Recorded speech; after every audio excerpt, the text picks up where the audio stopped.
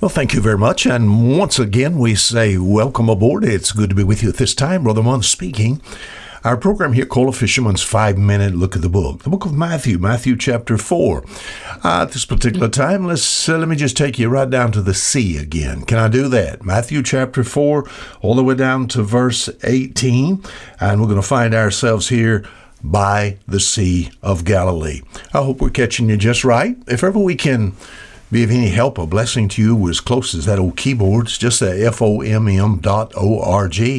That'll bring you directly to us here at Fishers of Men Ministries International. Leave us sort of a little note there, if you will, and it'll just be exciting hearing from you. The book of Matthew chapter 4, I'm going to read verse 18, 19, 20, 21 here quickly. And Jesus, walking by the Sea of Galilee, saw two brethren, Simon called Peter, and Andrew his brother, casting a net into the sea, for they were fishers. And he said unto them, Follow me, and I'll make you fishers of men. And they straightway left their nets and followed him.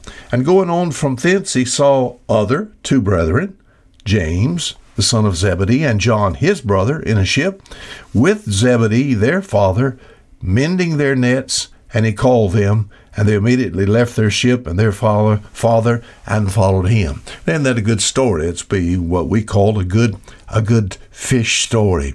All right, our Savior now has left Nazareth, we think about in Jerusalem, and now appears in Galilee for some reason.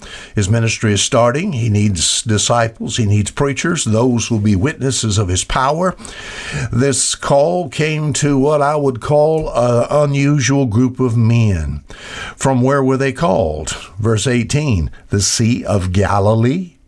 What is he doing walking the shores of Galilee? Of all the seas in the world, why did he pick this one? Just a small one, by the way, 13 miles long and about 7 miles wide. Why didn't he go to Herod's court for the noble and the mighty? Why not to Jerusalem, to the chief priest, what we would call men of the book, men of the cloth, men of renowned abilities and religion? The Sea of Galilee, I'll be honest with you, just a common place. Sometimes that's where he's looking for laborers. Who were these men? All right, Andrew, Peter, James, and John, a pair of brothers. These were John's followers who had confessed Christ prior.